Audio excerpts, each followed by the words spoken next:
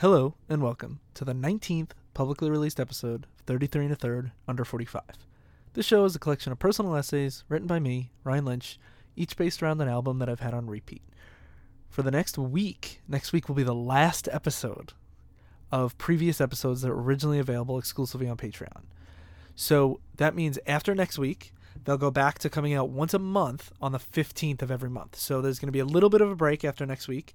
And then June 15th will be the first new column that I write that week. And then the 15th of every month, there'll be another one. And like I've done in the past, if they're ever multi-parters or a run of albums or something, they'll come out closer together. But for the most part, expect it to be monthly after that. So this episode was originally written on December 15th, 2019. For up-to-date news, episodes, and columns, follow me on Twitter at StoopKidLivesOn or go to franzradio.com. Or you can follow my band, Premium Heart, at Premium Heart NY on Facebook, Twitter, and Instagram. Stay up to date on future shows and releases. Enjoy the show. What kind of soundtrack keeps us inspired in a cynical world? I'm Ryan Lynch, and this is 33 and a Third Under 45.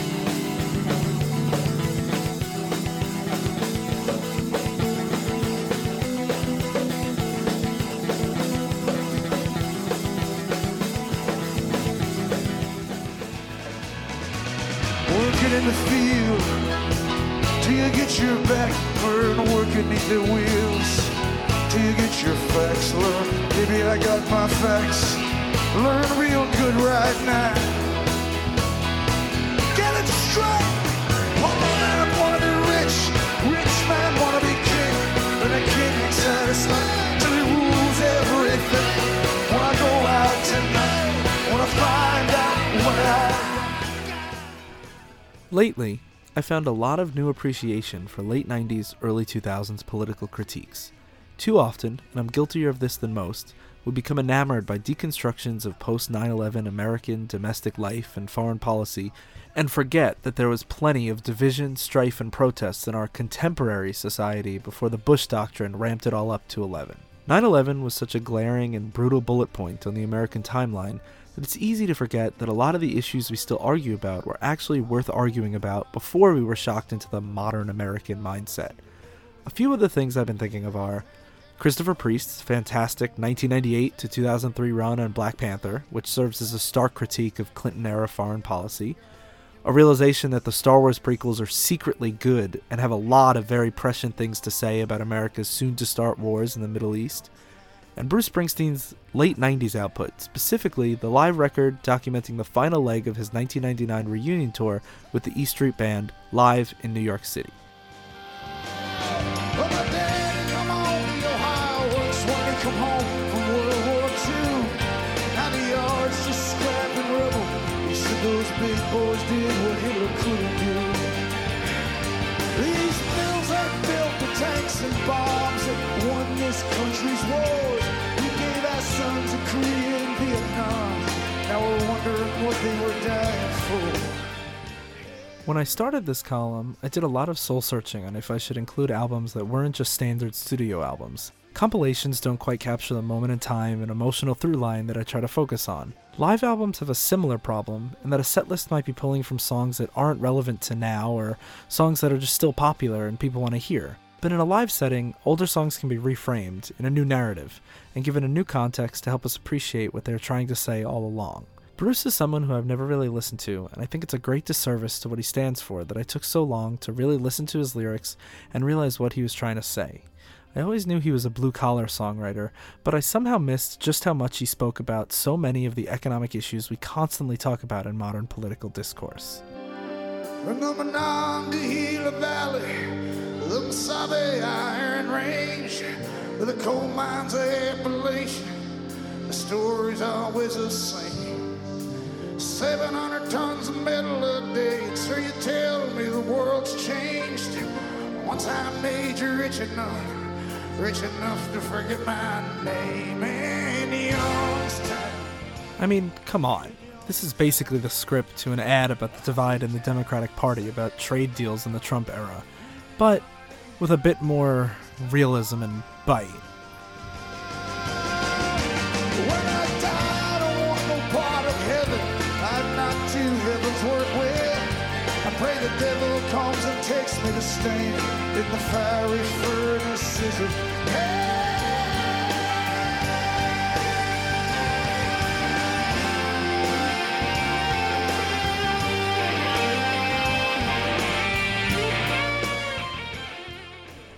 And that kind of aggressive populism, raging against the rich who look down on all of us, is present throughout the entire show, even when they're dressed up in folksy Americana.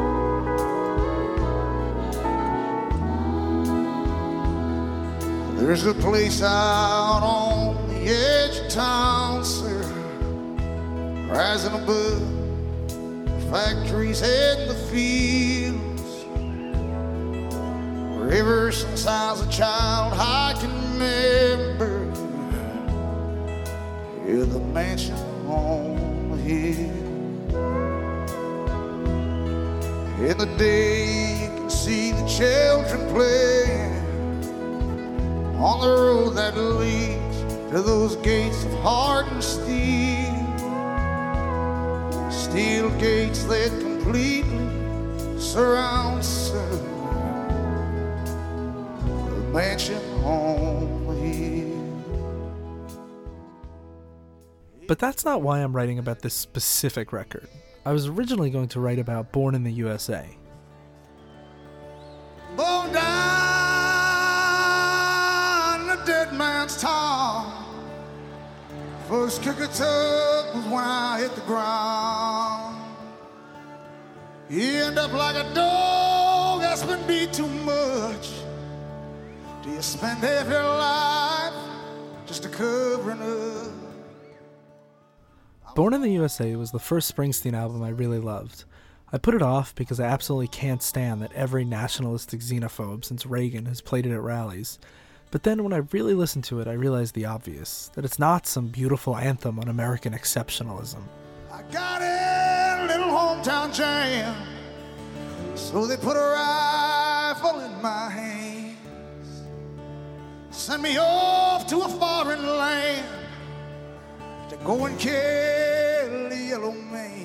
It's a harsh critique of our imperialism at the expense of not only the people we go over to kill, but of the young men and women who are forced to enforce America's will abroad, only to be shunned by the people who sent them over there in the first place. The pro-war hawks are almost always slashing funding, limiting healthcare, and destroying the VA so they can hold it up as an example of how government doesn't work. Come back home to the refinery.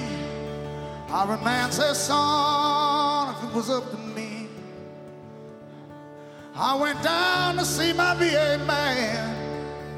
He said, son, don't you understand now? I had a brother at Quezon fighting off a Viet Cong. They're still there, but he's all gone.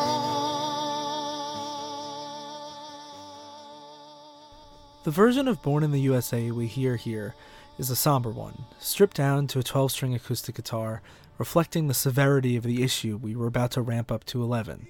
Just 2 years later, we started sending troops to fight the two longest wars in American history, with an economic recession just behind the corner, waiting for the lucky ones to come home to.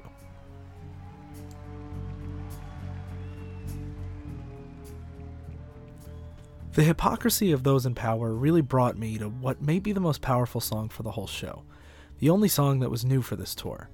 In the weeks leading up to this run at Madison Square Garden, Bruce and the E Street Band debuted a new song, American Skin, in Atlanta, and the lyrics leaked online. The song was in response to the Amadou Diallo shooting in the Bronx earlier that year. Springsteen had written political songs throughout his career, clearly, but this one sparked a bit more outrage, especially from the NYPD. From the New York Post.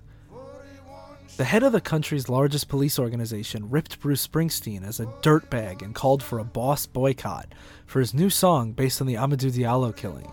He's turned into some kind of dirtbag, said Bob Lucente, president of the state chapter of the Fraternal Order of Police.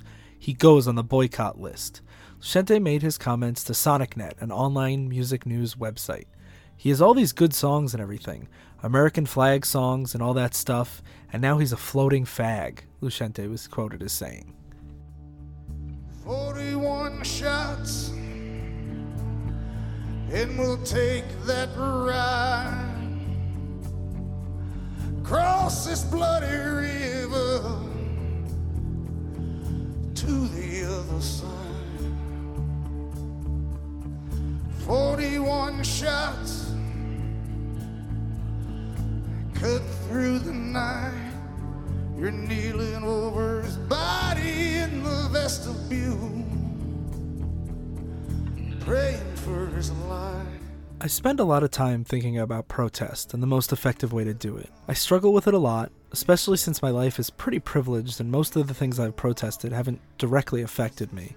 I hear a lot of criticism from the right about how you're supposed to protest. Our country was founded on protest, but so many people who support the status quo keep themselves distanced enough so they don't have to confront that they would clearly be loyalists to the British during the American Revolution. Protesting is great and American, but you shouldn't destroy property, like the Boston Tea Party.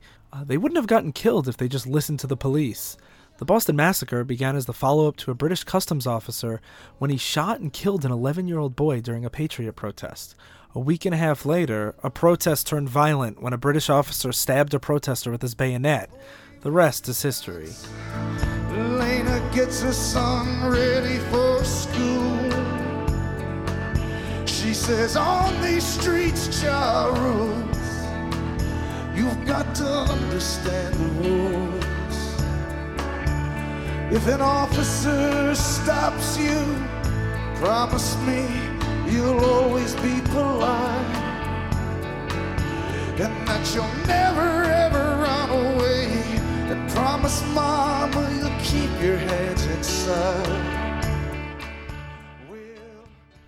My point is not to weigh in on specific cases of brutality or not, as I haven't done the due diligence to discuss this case at length.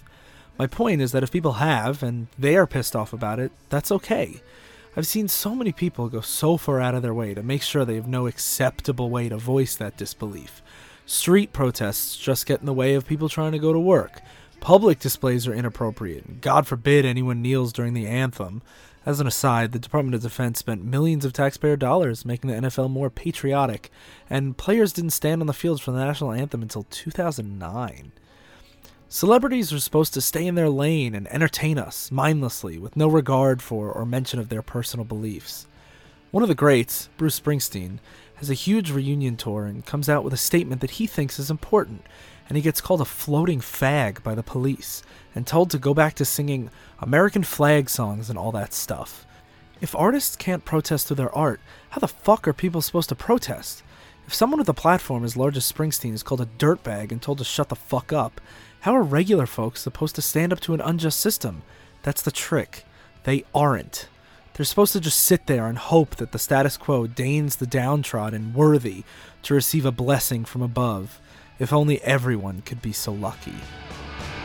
Is it a gun? Is it a knife? Is it in your heart? Is it in your eyes? It ain't no secret. It ain't no secret. It ain't no secret. 41 shots.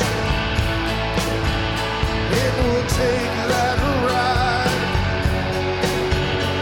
across this bloody river to the other side. 41 shots, and my boots caked in this mud. We're baptized in these waters, and in each other's blood. Is it a gun? Is it a knife? Is it a wallet? This is your life. It ain't no secret. It ain't no secret. It ain't no secret. It ain't no secret. No secret, my friend. You can't kill just for living. You can't kill just for living. You can get killed just for living. You can get killed just for living.